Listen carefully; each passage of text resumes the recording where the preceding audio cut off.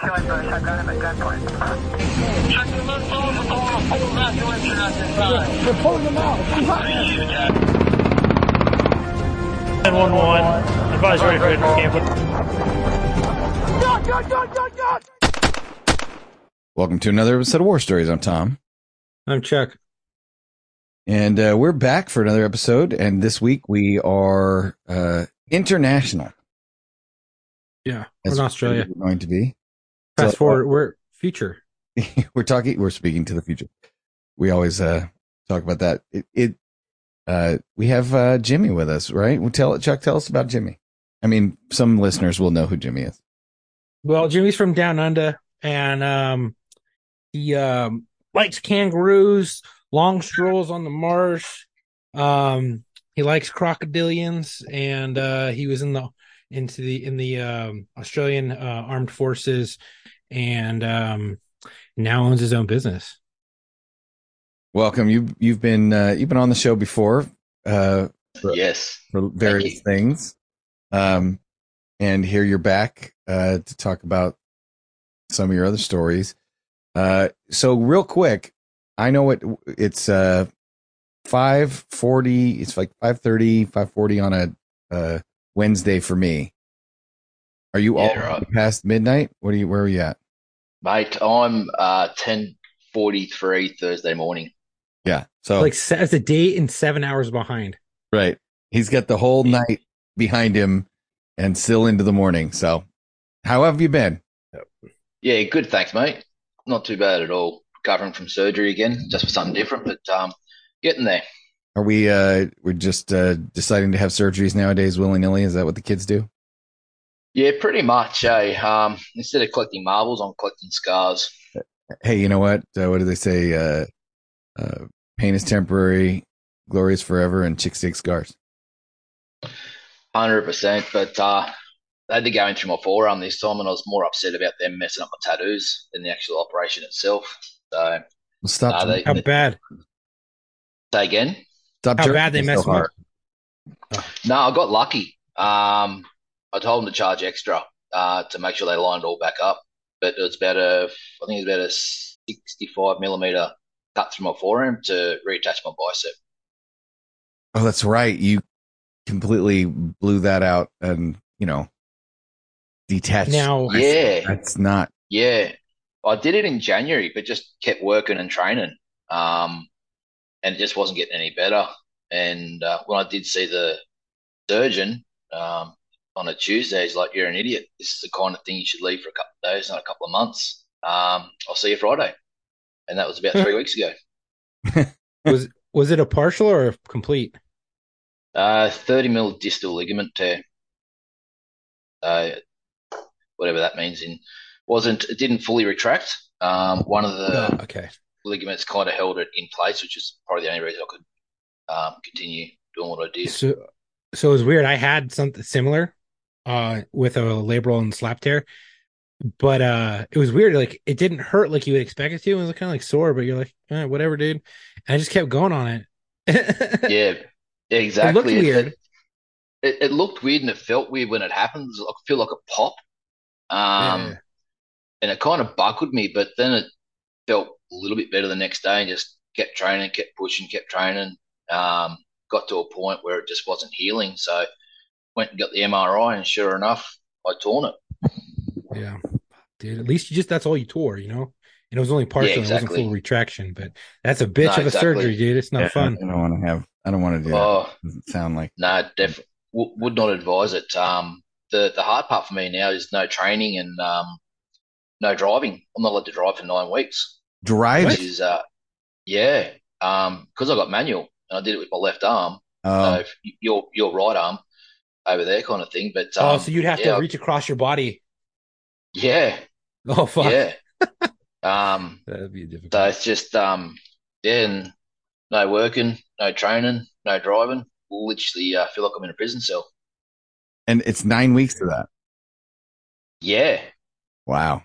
Now, Yeah. To be honest, if you'd have gone sooner, would it have been a shorter recovery time, or is that just that's what it is? No, I think that's pretty standard recovery time for that type of surgery. Yeah. Yeah, I didn't need any grafts, so I was lucky. Well, so now when you say training, is it just going to the gym to keep yourself in shape, or are you actually training for an event? No, just going to the gym. I go to the gym 5 days a week, and just more mental health now. Originally, it was to try and build this and lose fat and all that kind of stuff. Right. But since I haven't been in the last 3 weeks, I can kind of see just how much going to the gym was actually helping me mentally. Now not going, I can definitely feel it. I feel you on that, dude. I've been doing this game for 2 fucking years. So I read something a little bit insane about a Japanese concept, and what the Harry Carey thing where they sliced their belly open, or what? Is that the only thing you know about Japanese concepts? I know a good amount about Japanese culture, but they have this. I don't know about all their mental shit. They have this concept about balance, and they basically are saying when your mind is exhausted, right? When your mind is taxed, then the only way to get yourself feeling good again is to make your body physically exhausted as well. And so that's the way they justify it. When your brain is taxed, when your brain is exhausted, you need to go do exercise. You need to go to the gym, because the problem that your body is having is that you're out of balance, because your brain is stressed, but your body is not. So when you go put your body under stress, you bring your body into balance, because then it takes the brain stress, matches it with the physical stress. Right. It's just an interesting concept. Like we always say, take your mind off your problems and go work out, right? It's always, if you work out, you'll focus and you'll feel better, and endorphins. And the Japanese are just like, nah, your body's out of balance. Your brain is tired, but your body isn't. So you need to go get your body into balance by working. Yeah, definitely. Stress. That makes a lot of sense, because at work, like any law enforcement officer knows, like after a long stretch of days working, whether or not you're working 410, 312s or a 980 or whatever, at the end of that stretch of days and you're at home, or that first, like that last shift, and you're driving home, you're like, oh fuck, thank God, right? Your body's tired, you're mentally tired, your whole body is taxed, and you get home, and depending on how rough it was, you either enjoy your days off or you're fucking in a mental prison. But for the most part, you enjoy the time off and the days off. You're like, oh, this is so fucking good. You wake up, you're like, this is great, I don't have to go to work, and you can really enjoy and not take for granted your days off. And then say you get into an injury and you get fucked for like months at a time, and the first maybe month or two you're like, oh, this is fucking awesome, I'm home, it's a vacation. And then fucking reality sets in, is I don't know when the fuck I'm gonna get better, I don't know when I'm gonna get back to doing normal life. And now you don't have that work to keep you in balance. That mentally in balance, physically in balance, the whole body in a yin and a fucking yang. All right, you don't have that, and so you're all out of whack. And I think mental health comes into a big play. And and if you're not able to do that, do they have anything else that they do for people who are physically injured and they have mental issues going on? I didn't get that far into what they do when you can't. But it was just the idea of if your mind is taxed, you need to tax your body to balance you out. Makes sense. Yeah, definitely. Like I've been walking the soles off my shoes, but it's not the same thing to actually just get into a gym, hit a punch bag, or throwing weights around. It's just not the same. Mm-hmm. Can you still go and watch? Like, is it walking distance where you can get a good walk in and just socialize, and then walk back and use that as your? Yeah, I'm still knocking up, 10 plus, 12 plus Ks a day kind of thing. But where I'm living at the moment, there's no real curb and gutter, so you're kind of walking on the edge of the road. A lot of industrial. I think a lot of people got their licenses, for a one-day course where, sticking between two white lines seems to be a full-time job for most people. So to actually make it home would be a different story about being cleaned up by a driver. Cracker Jack box. Yeah. Pretty much. So for the listeners, Jimmy, why don't you give them a reminder of your background in the Australian Armed Forces, and then kind of share whatever you want about where you're at now, and then we'll get. Yeah, sweet. Yeah, mate. So I joined the Australian Army in 2003. Um, uh, my dad was in the army um, in the same corps as I was, Royal Australian Engineers back in the day. So I grew up listening to all his war stories and how cool it sounded and what they were getting away with back in the day, which, can't get away with these days. But I was 18, 19. I was an apprentice plumber and, I had a couple of hard ass tradies that were being mean to me. So I thought life was difficult and went and joined the army. And then I found out what it was like to be really hated. Um, so it was a massive growing up curve. I grew up from a loving family. Mum and dad did the best they could with what we had, which wasn't much. Mum was quite sick growing up. She's still alive now. Dad's in a nursing home with Alzheimer's, so tables are turned. But so I did that in 2003. Went through basic training, which is about 45 days. Then come out, went to initial employment training, which is our IETs for our core training, and that was 12 weeks at the School of Military Engineering down in Sydney. So it sounds Got like out of that would there. be the equivalent of what we call your A school or your MOS school, where you go Very much so. and then you get your Yeah. training for what your job will be after. Yeah, exactly. So finished all that off, got to my unit up in Darwin, which is the top end of Australia, nice and hot and humid. And I was up there for a couple of years. Didn't do much. It was things are hyping up overseas with Afghanistan and everything else that was going on. But the senior diggers and the senior troops generally got those rotations. And I posted out of that unit, went down to another unit in Sydney. And then once I was down there, I started doing. I had one deployment doing what they would call border protection, where we spend about 6 months with the Navy, just cruising around on their ships, checking for illegal boats entering our waters, stuff like that. Did a lot of training with. Interdiction. Say again? Yeah, exactly. Interdiction. Did a lot of boarding training with the Navy. Where one day we were doing some riot training, and the Navy personnel were playing, baddies or boat people, we want to call them. So, and the intel had come through was, they got knives and stuff like this. We're like, oh yeah, sweet, no dramas. It's all training.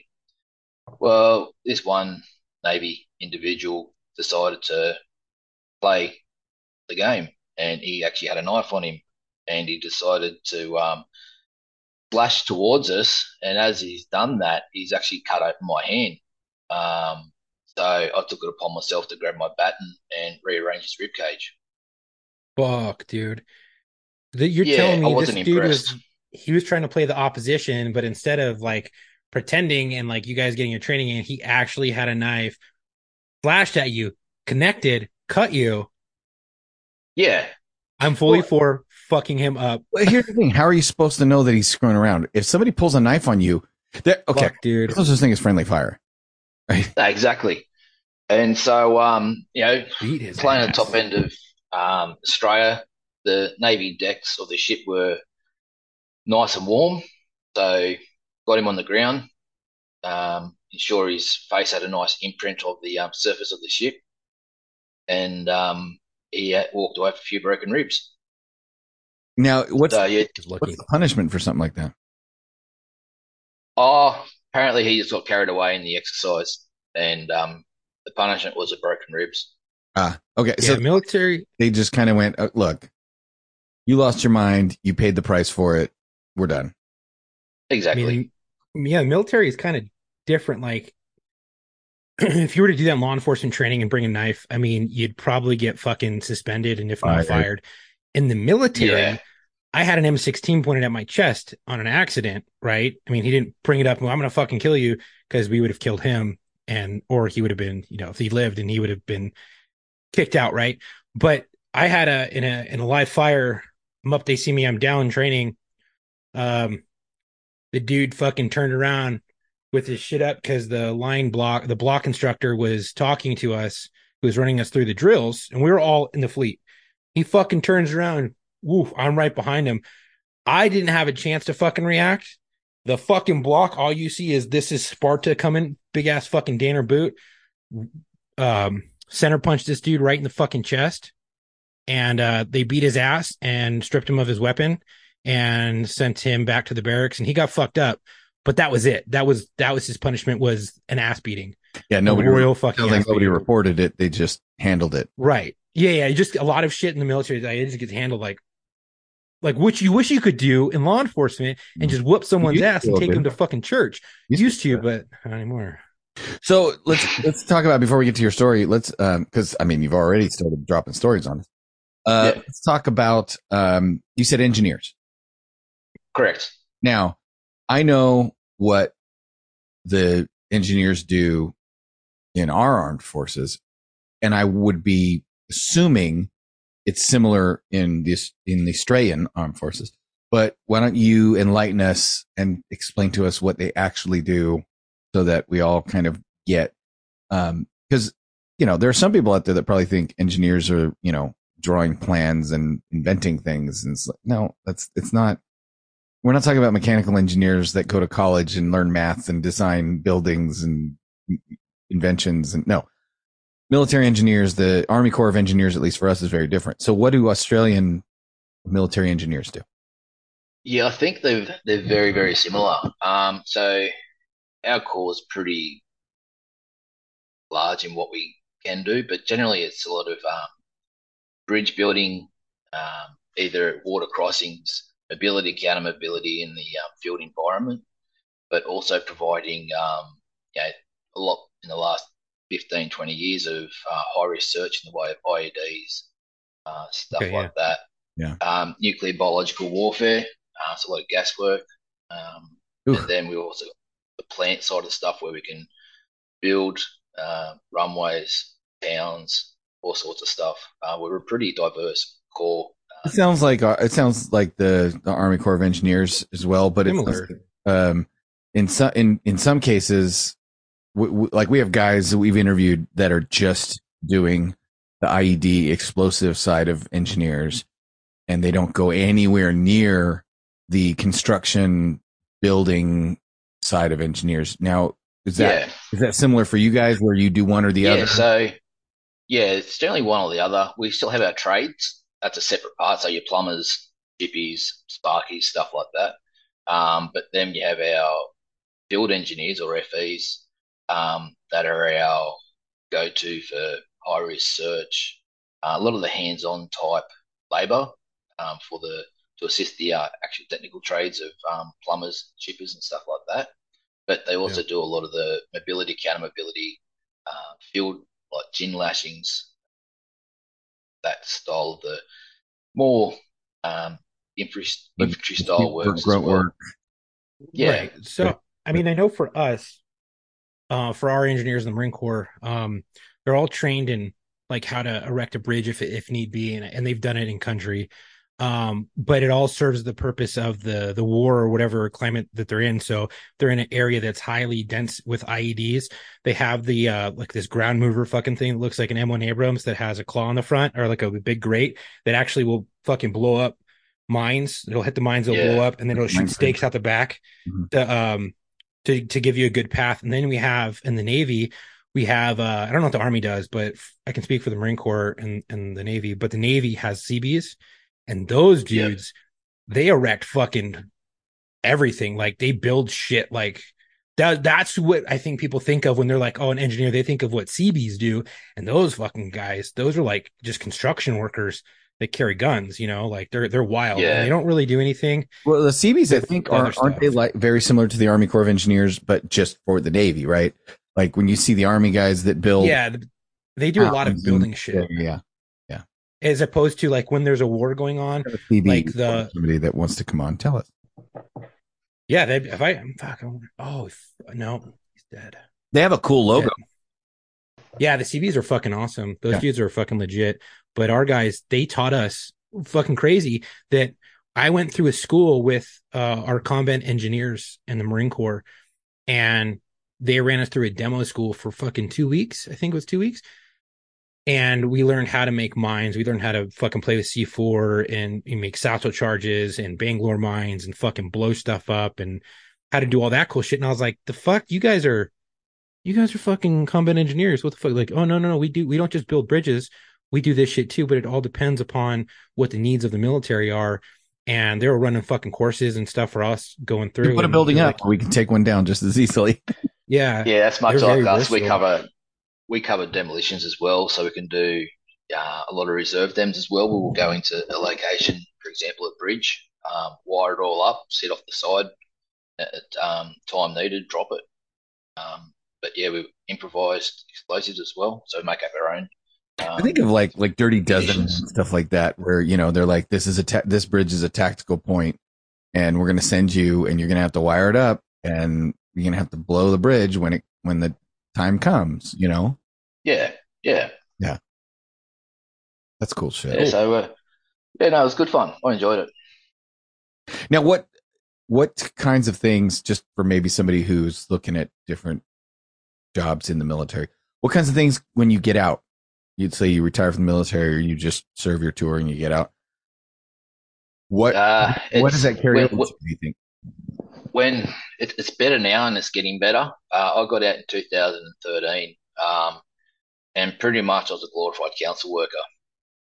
A lot of my skill sets didn't transfer out into civilian street.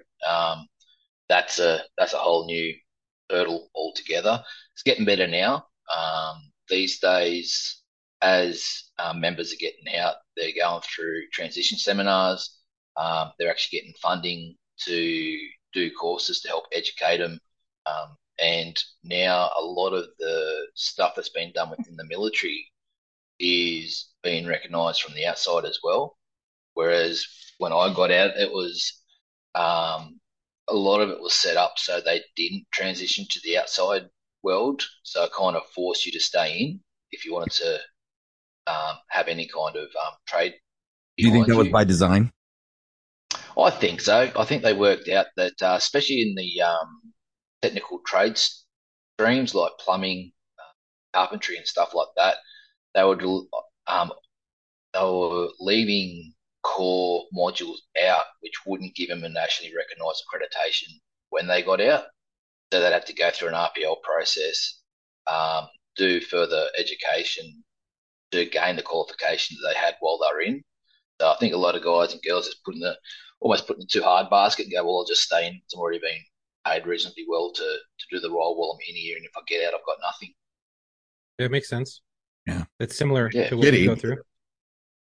Yeah, definitely. Like I said, it's getting better from what I'm hearing. It's gotten a lot better over the years, but you know, it's hopefully someone listens along the line, and yeah, Crazy to think that you're all the way in Australia in different military. I was in the military over here in the United States, but they're equally as fucked when it comes to things that transfer out into civilian world, unless you're like a doctor or like a nurse or something like that. But even our docs, you know, they were basically medics. They're paramedics, right?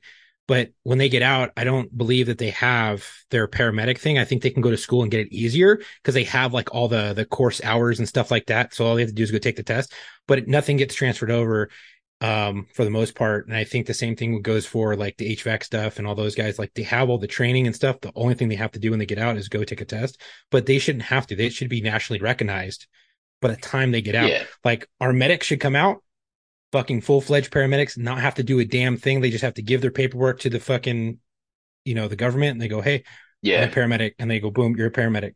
You know, but it's so crazy. Like you should be training our young generation coming out who took time out of their life that they didn't have to do because there's no obligation, right, for us and the U.S. to serve in the military, and they took time out to go serve. They should be able to have those things that they worked for when they got out, right? no, exactly right.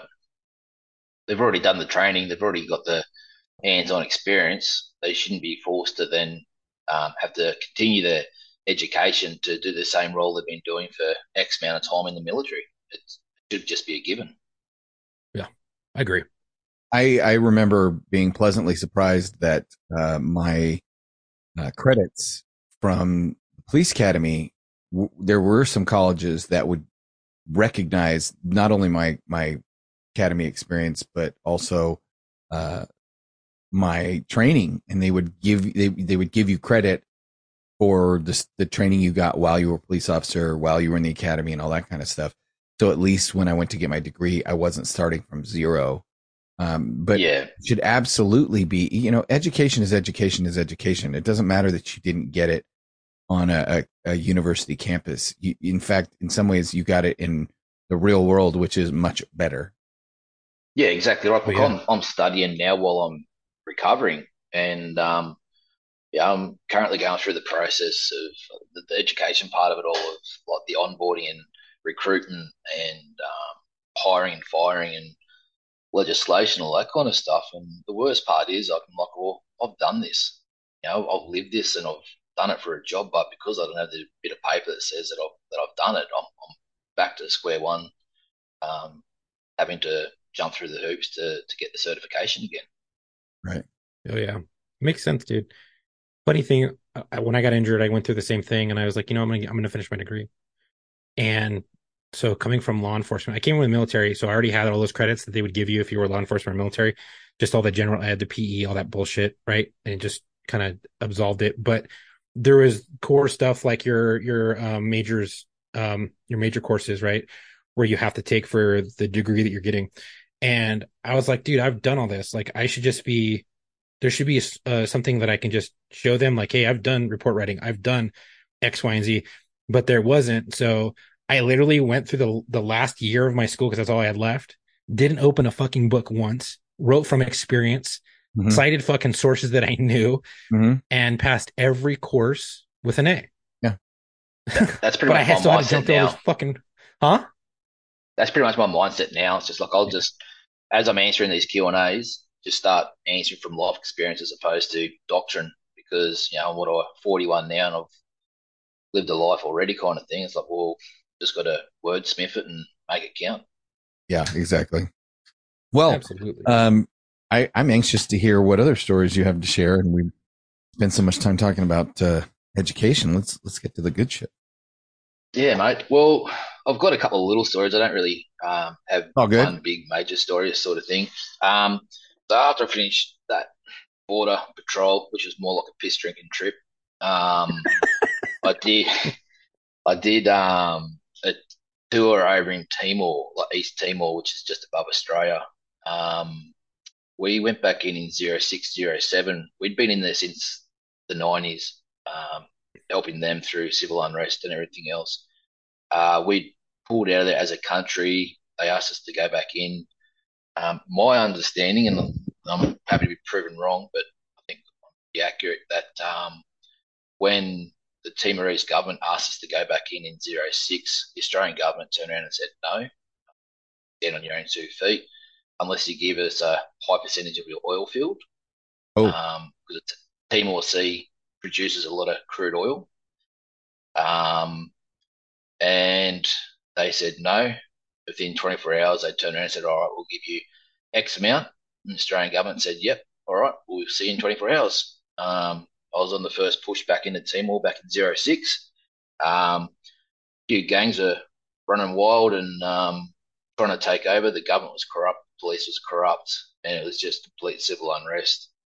It was a bit of an eye-opener as my first proper, it wasn't warlike, it was what they considered non-warlike, but it was still civil unrest, rioting, gang fights, looting, towns being burnt to the ground, IDP camps. So it was a good eye-opener.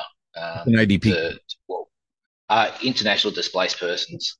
Oh, They pretty much just homeless people. So entire suburbs just look like shanty towns with all these people that had lost.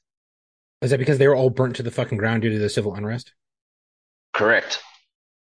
So that was internationally displaced people. In reality, they're fucking people that are left homeless because their neighborhoods have been destroyed by war and rioting. Yeah, exactly right. And then you have all these NGOs walk in. There's non-government organisations like Red Cross, UN Aid, and all the rest of the UNICEF. And and I learned just how corrupt they are. Oh my God. That's a whole other episode. Exactly. But they're all in there waving the white flag, and they're doing absolutely fucking nothing to help these people. And there was a lot of the writing still going on. So there's a lot of wasn't so much long arm or pistol type, but it was all very farm type weaponry with machetes and a lot of hacking. Yeah, and they'd make their own blow darts out of say 4 6-inch nails. They'd What the fuck? yeah, they'd heat the tip, hammer it flat, put a hook on it like you see on a fishing hook, so it would go in, but it wouldn't come out. And Like a barb. but yeah, so they'd fire them at each other, and then they'd fire them at us because we're trying to break them up. And yeah, I remember one night I was sitting on a just on a guard duty at the front gate, and it was absolutely pitch black, and you couldn't see your hand in front of your face, kind of thing. And all of a sudden, you just hear this, pitter patter up the road, kind of thing, and it's just like, okay, that's different. And then all of a sudden, this naked Timorese man goes screaming past us, just absolutely starkers. And next thing you know, there's about 40 or 50 guys chasing him down the road. He did something wrong or pissed someone off, but didn't get a chance to put clothes on before he had to bug out. So that was comical. We're just sitting there going, right, yeah, that's a bit different. But then It's not a big place. Say again. Like Timor is not a big place. No, it's not. It's not overly that big. But yeah, they just couldn't stand their own 2 feet because the government, police, and everything was corrupt. They gave room for these militia to come through and just start taking what they want. Right. Was this more of like an indigenous community? Yeah, there's definitely like they are their own people. It's not multi-race kind of thing. You had your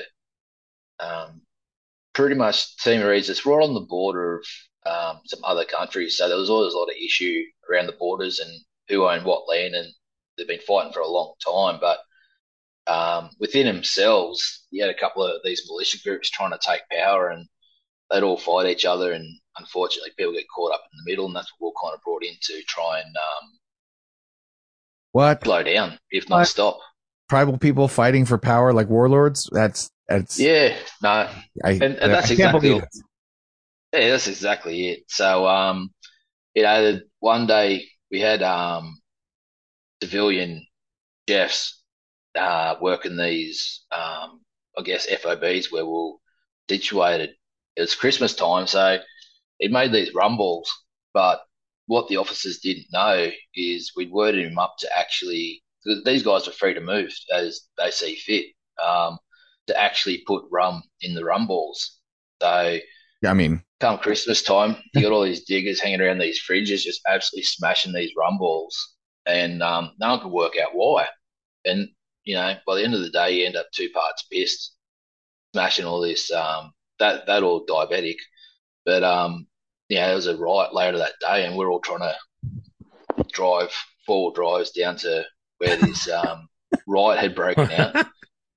Chip fade. And yeah, it was interesting. That's awesome. Yeah, interesting is a word. So, yeah, probably wouldn't get away with it these days. But look, it was a good deployment. I remember we're in the middle of one riot, and one of our senior NCOs, she'd panicked driving a 4-wheel drive. She'd been surrounded, and she accidentally ran over this poor bugger on a moped. Oh shit! The jokes, yeah, ladies and gentlemen. Like a Humvee? No, it's like a light armored 4-wheel drive kind of thing, like a little Land Rover. And okay. We're just standing there watching it, just going, she didn't do that. And next thing you know, because old mate is still hanging off the bull bar, she's panicked, gone to reverse. No, fucking hanging on.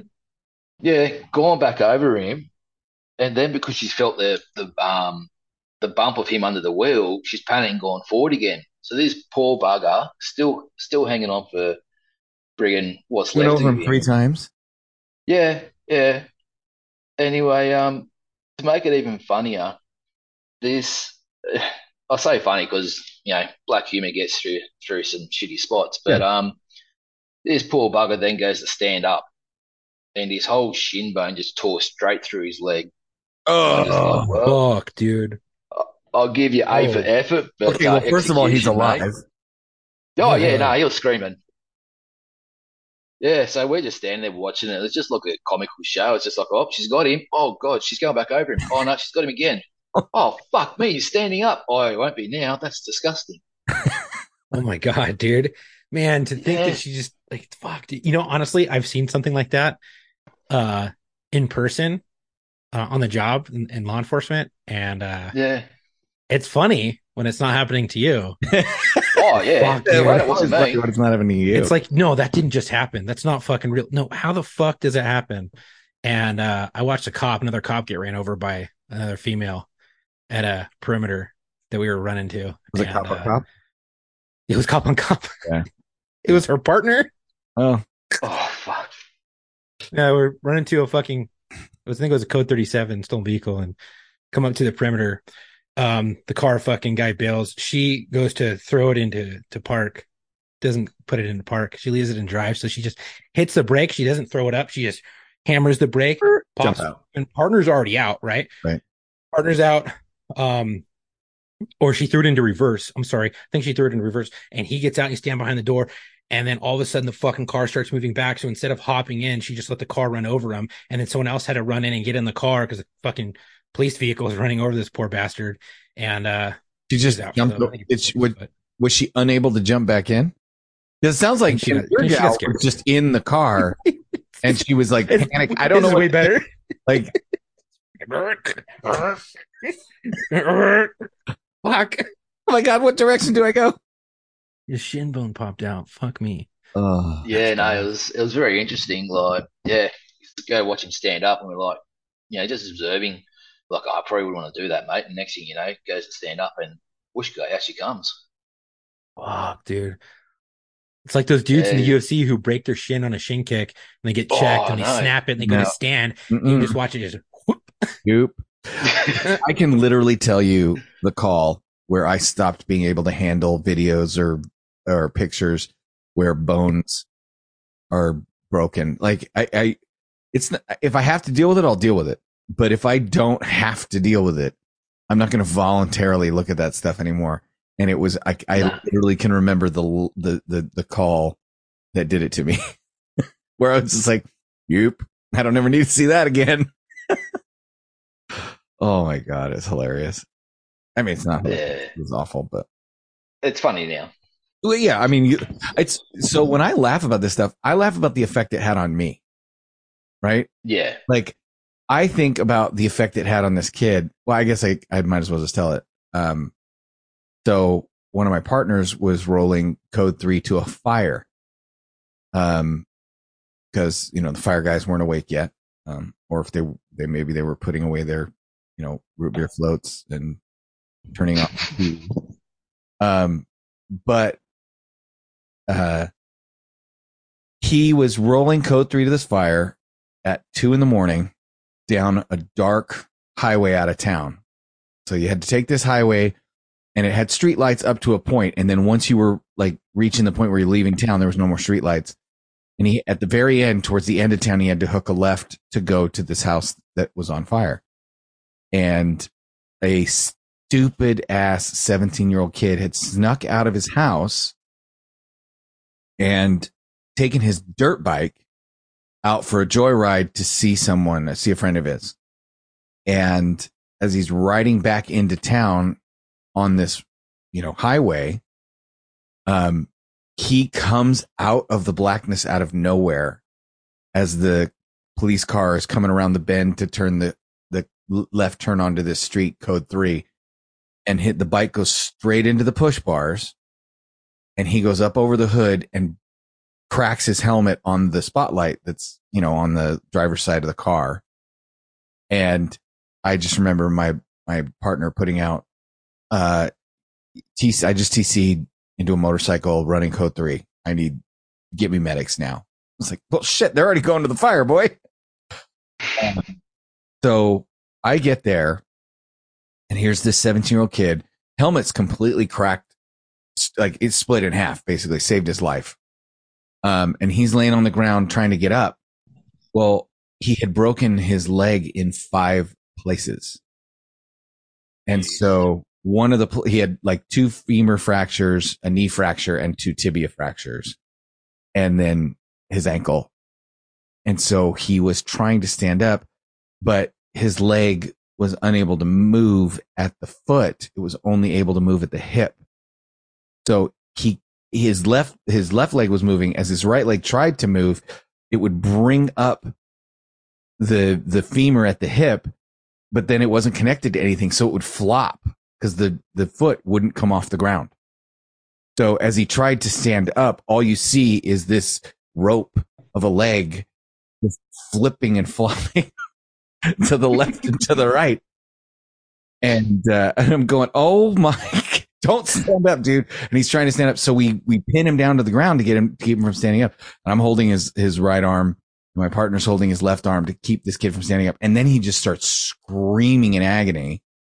And I'm going, what the fuck just happened? Like, obviously he's in pain, but he's trying to stand up. And now he's just screaming. Well, we didn't know both of his forearms were broken.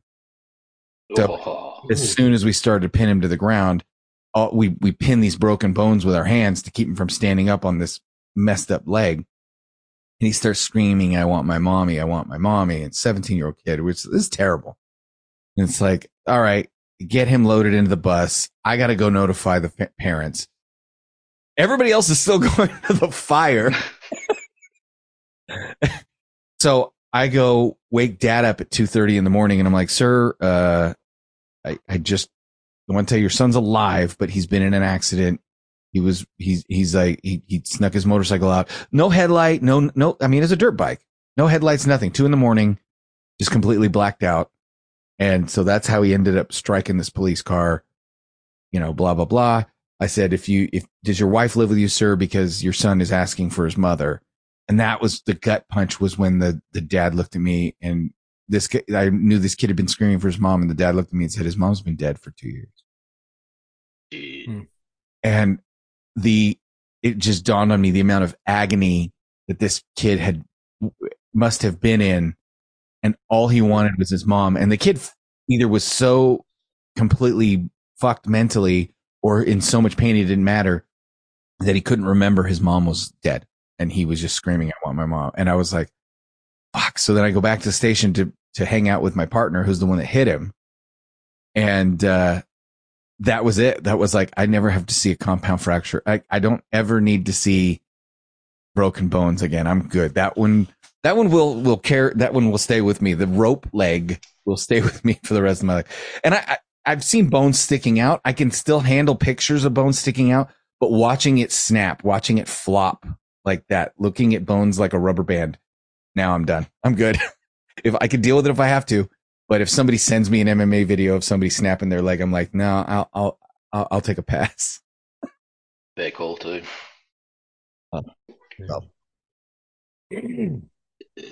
No, so that was probably the Timor wasn't too bad. It was just different. It was a bit of a warm up for Afghan when I ended up being deployed to Afghanistan. That was a whole new level altogether. Yeah, you think? Timor in Afghanistan? Yeah. Or yeah. We were based out of Tarin Kowt in a multinational facility based in Tarin Kowt, but we didn't spend a lot of time on the larger base. We were more so out and about building the FOBs and those style of works. Our main role in Afghanistan was meant to be a reconstruction task force, but I guess it was a very old mentality of, if we build stuff for them, they'll appreciate us and they'll stop trying to kill us, kind of thing, or they'll stop fighting, or they won't be ruled by the Taliban because they can stand on their own feet. Hey, don't shoot at us. We built you a school. Yeah, didn't quite work that way. But yeah, that was very interesting of a tour. It wasn't a overly kinetic tour, but we'd still have rockets come in. There's the old, I think it was 107 millimeter Chinese rockets, All right. and they were very accurate. You learn very quickly to respect the enemy in the sense that anyone that can put a rocket up against a couple of rocks and use a timer out of a washing machine to have a delayed fuse and put it 2-3 k's away and get it within 50 meters of its target. Like Wow. you've got to give them a level of respect. But it was funny because when you talk to other people that aren't military or LEO, and you try and explain that, when we got our first rocket attack, that it was like a sigh of relief, like we're here to do our job, we can actually get the job done now. But you say it to civvies, and then he's like, "You're mad." It's like, well, no, like we're doing our job, like that's what we're waiting for. Almost the Right. first gunfight. It was like until you get that first fight out of the way, everyone's just narking at each other. Everyone's stress and anxiety through the roof. Yeah. And I remember the first time we got rocketed, you'd hear the boys cheering, and I remember just sitting back, just listening, just going, if anyone was on the outside looking in right now, they'd think we're all nuts Right. because it's Right. just that sigh of relief that, wait, okay, now we can do our job. We can do what we're here to do. But it was funny because one day we were down off one of the fobs we just built off the Chora Valley, Bellucci Valley, and whoever sighted it, an officer of some description, put us on this little spur line feature, but just probably within 100 meters of where we situated was one of those shallow grave sites. Oh. So it was one of those family orientated grave sites, and some of the things you'd hear at night time come from that direction, like was just really eerie. Like people But crawling out. yeah, mate, I'll tell you what, I'm not an overly religious person, but I'll tell you what, like there's got to be more out there than what we can see, kind of thing. Oh Because yeah. some of the things you hear and think you see or you don't see, it's just kind of like, okay, there's something else going on here. Like what? But Like just like ghosts. you can just say again, Like ghosts. yeah, like it's just really weird and hard to describe. Like you think you see something, you look back there and you don't see it, or You're um, preaching to the choir. I believe in it. So you can tell me you saw whatever you, and I will. yeah. Oh, mate, it's just absolutely mind blowing. It's like, okay, sweet, we've got this massive desert, and you're going to put a FOB right on a fucking graveyard? Like, you kidding me? Right.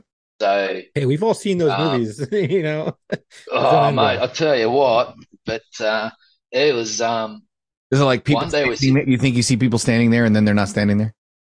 Yeah, exactly. Yeah. It's just like, okay, I'm either super tired or something else is going on. Well, once But super tired, multiple times is not super tired. yeah, see, we were there for summer too, so you'd only have 3 hours of darkness. And typical military is like, oh, if it's daylight, you can work. No shit. And then when Only it's not, 3 hours of darkness. yeah, yeah, it was crazy. It was absolutely crazy. Like 3 hours of complete darkness. So they're like, oh well, the sun's up, you can work. And then when you're not working, you can do double staggered picket because that's what we do. Like, okay, sweet. But Fuck. yeah, we're down the bottom one day, and we'd have ICOM chatter, which is like we had the interpreters sitting back of one of the vehicles with some technology way above my pay grade, but we could listen into the ICOM chatter that are surrounding us, Right. and we could hear these Taliban going, "Oh yeah, look, there's X amount there. They're moving into position. They're doing this. They've got this much machinery, and they're literally identifying us with what we're wearing, how we're moving, the amount of machinery we've got." And they're watching us and moving into a targeted attack. Anyway, Wow. we're sitting there listening to them, and by this stage, we had enough evidence within our rules of engagement to take out the spotter.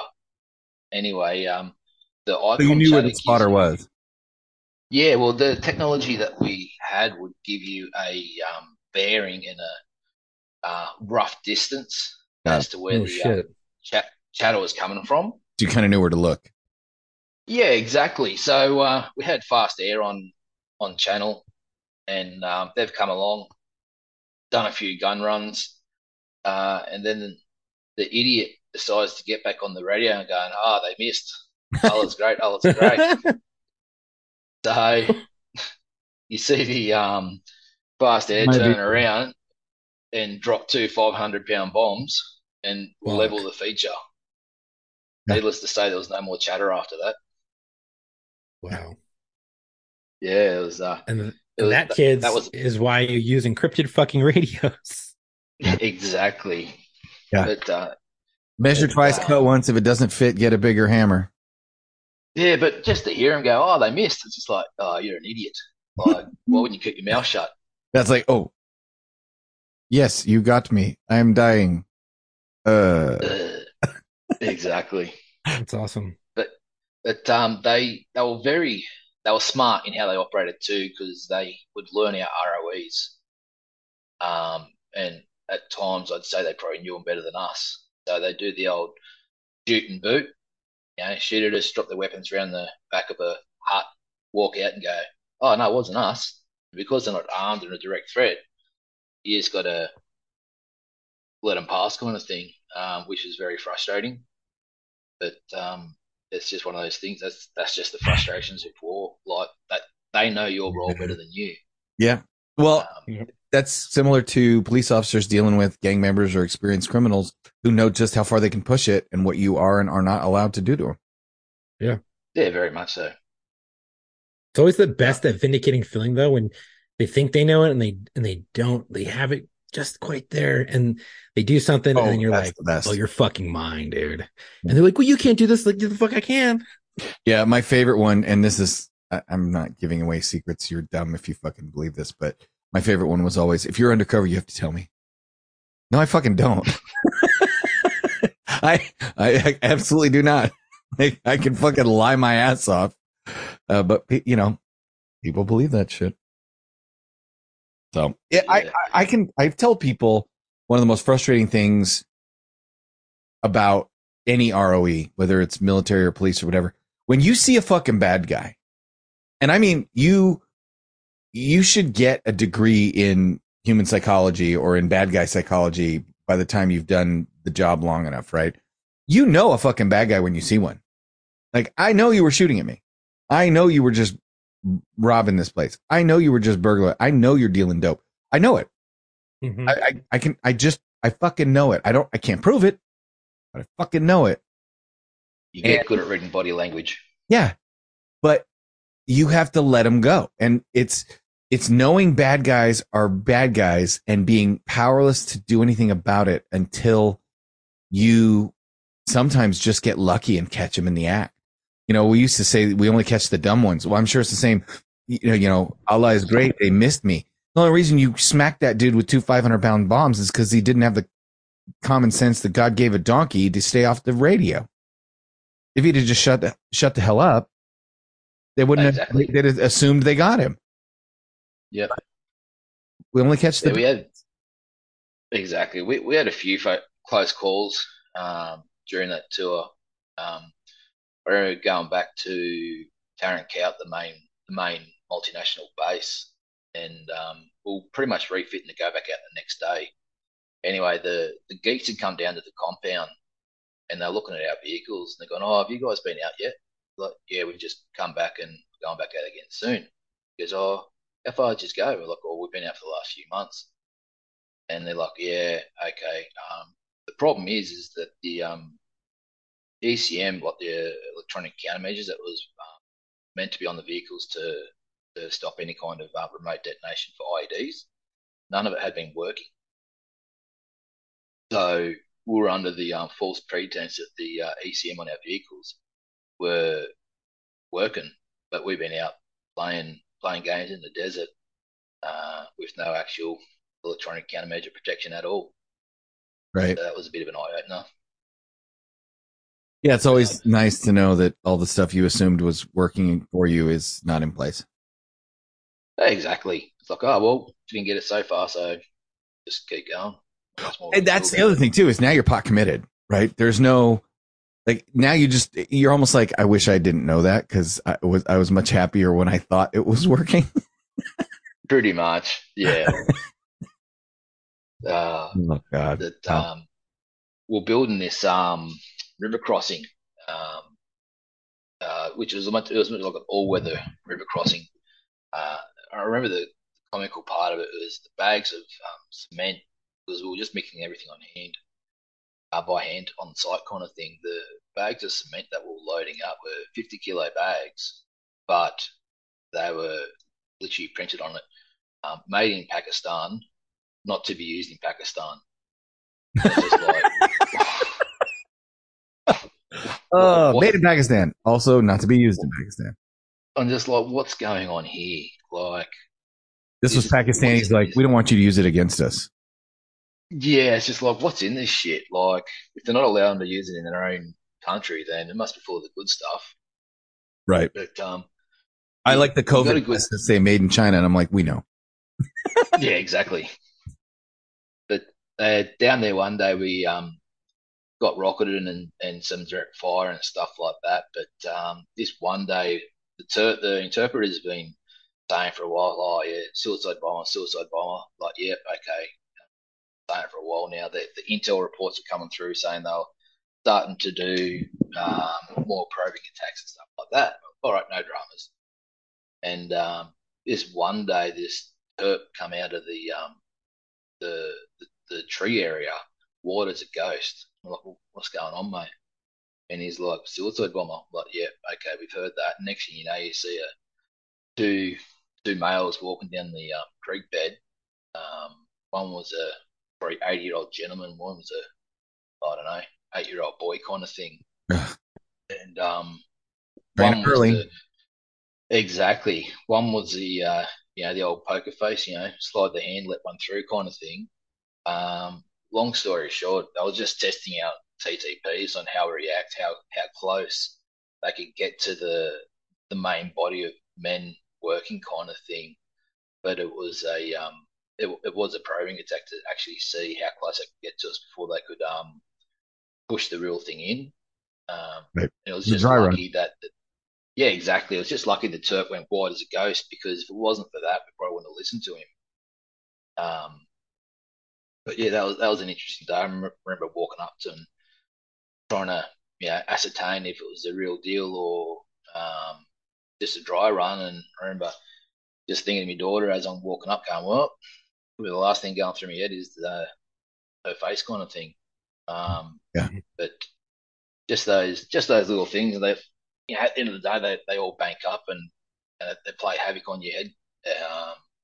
And back then, like my brother's still in these days, and it's gotten a lot better. But back then, there was no such thing as mental health or anything like that. You got home, get your mouth shut, and continue the fight, kind of thing. Yeah. Wow.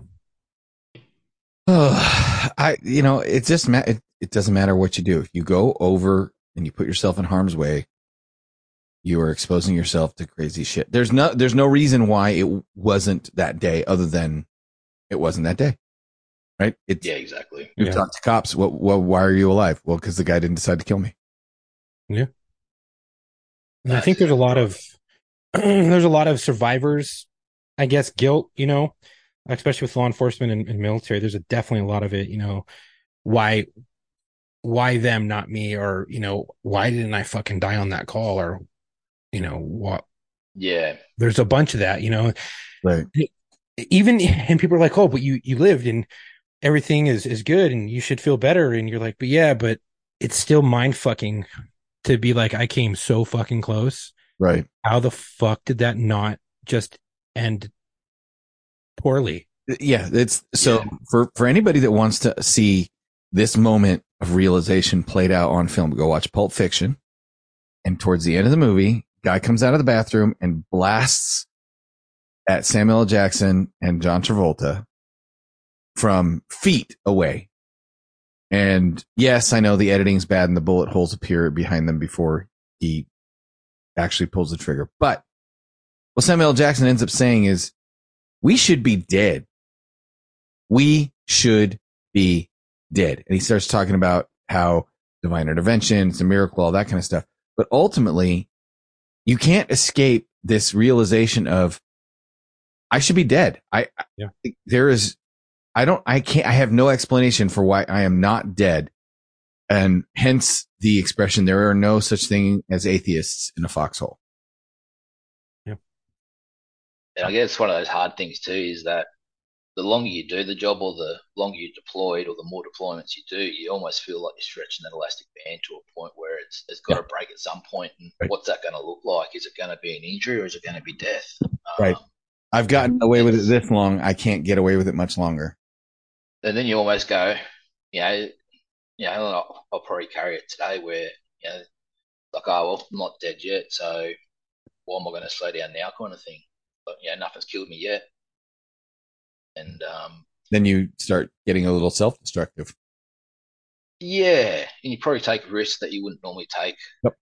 I'm invincible. You start poking the bear. Mm-hmm. Then at some point the bear bites, and you're like, "Well, that was silly." But like I think I was in country for it wasn't even a week or a month. I don't remember. But an Australian soldier was killed, and it was a guy from Sydney, and his son was in the same class as my daughter. They both went to the same school, and they were in like kindy year one kind of thing. And I remember my wife at the time telling me the son had gone to school and said, "Oh, my dad died in Afghanistan," and my daughter heard that and she broke down and went, "Well, that's where my dad is." Obviously 1 and 1 equals kind of thing. So it's hard trying to carry the weight from back home at the same time as well as trying to do your job. It carries a massive burden. Like my daughter, she was a day and a half old when I joined the military. And I probably missed more of her life in those 10 years than I was around. Yeah. They say it's only been oh no, good. It's only been recent times where I've actually started to build that relationship again. Yeah. Because unfortunately it didn't work out with her mother and I.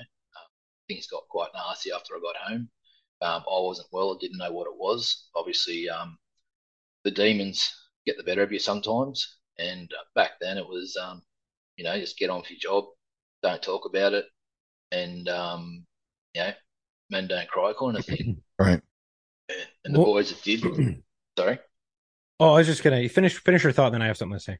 I was just gonna say, when we did get home, one of the boys did step up and go, "I'm not doing well," and the Army's response was put him in a normal hospital bed on a military base under 24/7 suicide watch. Mm-hmm. And make him feel even clear. That makes it worse. Exactly. That cost him his career, cost him his family. So everyone else just shut shop and closed their mouths. But I'm fine. Familiar. Everyone knows how to answer the questions.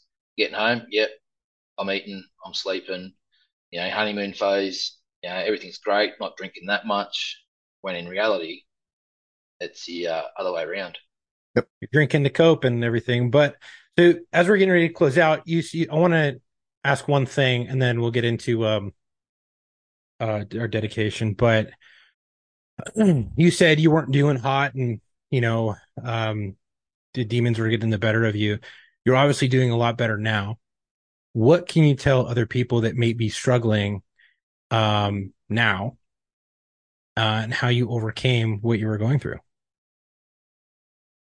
It's not weak to speak. Yeah. That's pretty much what it is. You think you're the only one out there going through it. I promise you now you're not. Yeah. That's what this show proves, if anything else. No, exactly right. And you know what? If someone's going to give you crap for speaking up, then they're not a true friend. Yeah, fuck them, brother. Exactly. They're not worth your time. Yep. I learned who my real friends were when I left. Say again, sorry? I realized I learned who my real friends from the department were when I had to leave. Yep. No, exactly. There's a lot of people that I thought were my brothers, and they're not. Yeah. And it's a harsh reality. But if you want to better yourself, you can't hang around people like that. Yep. Well, I guess Jimmy is not providing a dedication in this episode, but Chuck does have one. Yeah. So this is not an on-duty related death. This is I just got off work, which I think should be on-duty related, but for some reason they don't have it categorized in ODMP.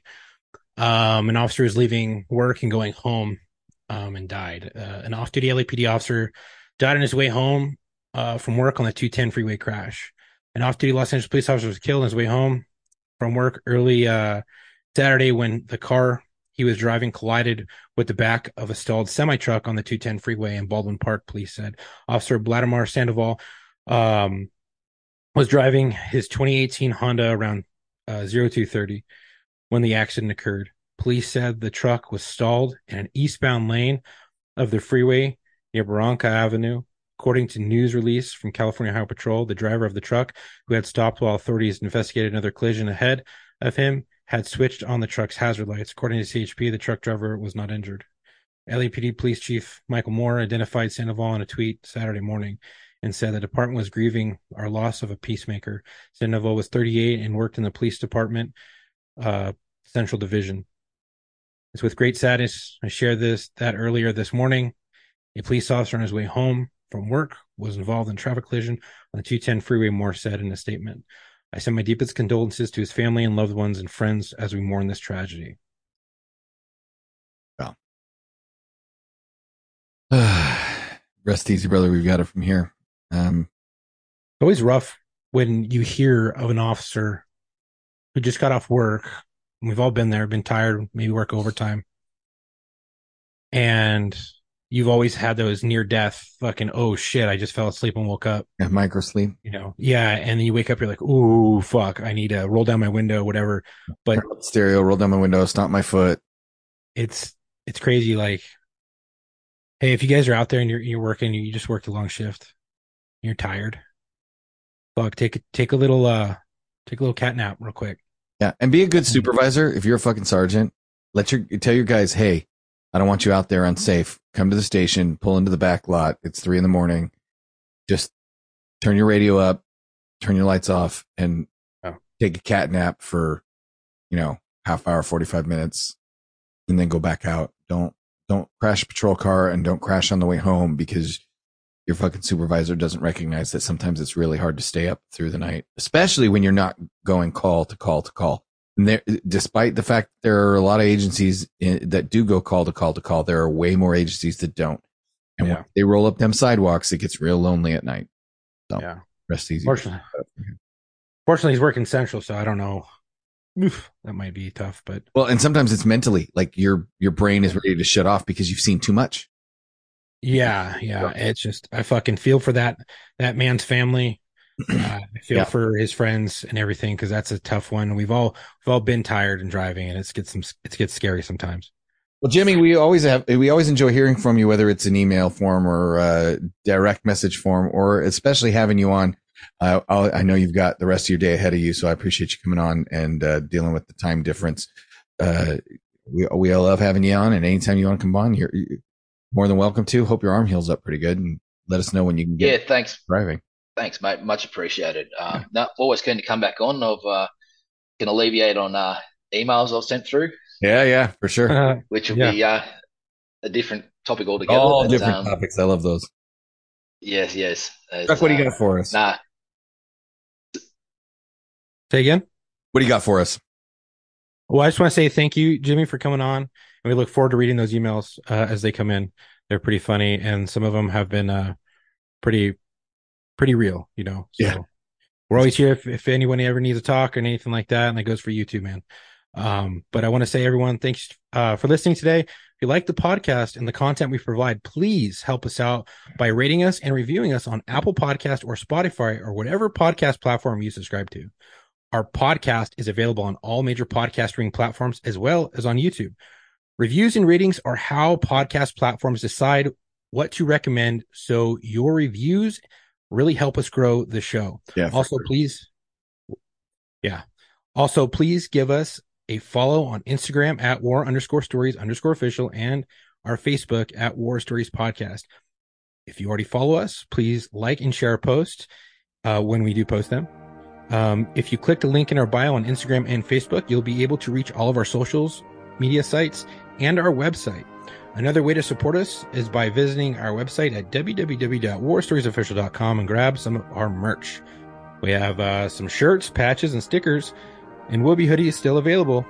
If you think you have a story to tell and you want to be a guest on the show, please email your info and a brief description of your story to us at booking.warstories@gmail.com so I can get you booked. We are always looking for veterans, law enforcement, firefighters, and medics, but also corrections, dispatchers, and nurses. Yeah. If you have a friend who you think would be a great fit, let them know about us and give them our booking email. Again, thank you for the support. Stay safe. And until our next episode, come home with your shield or on it.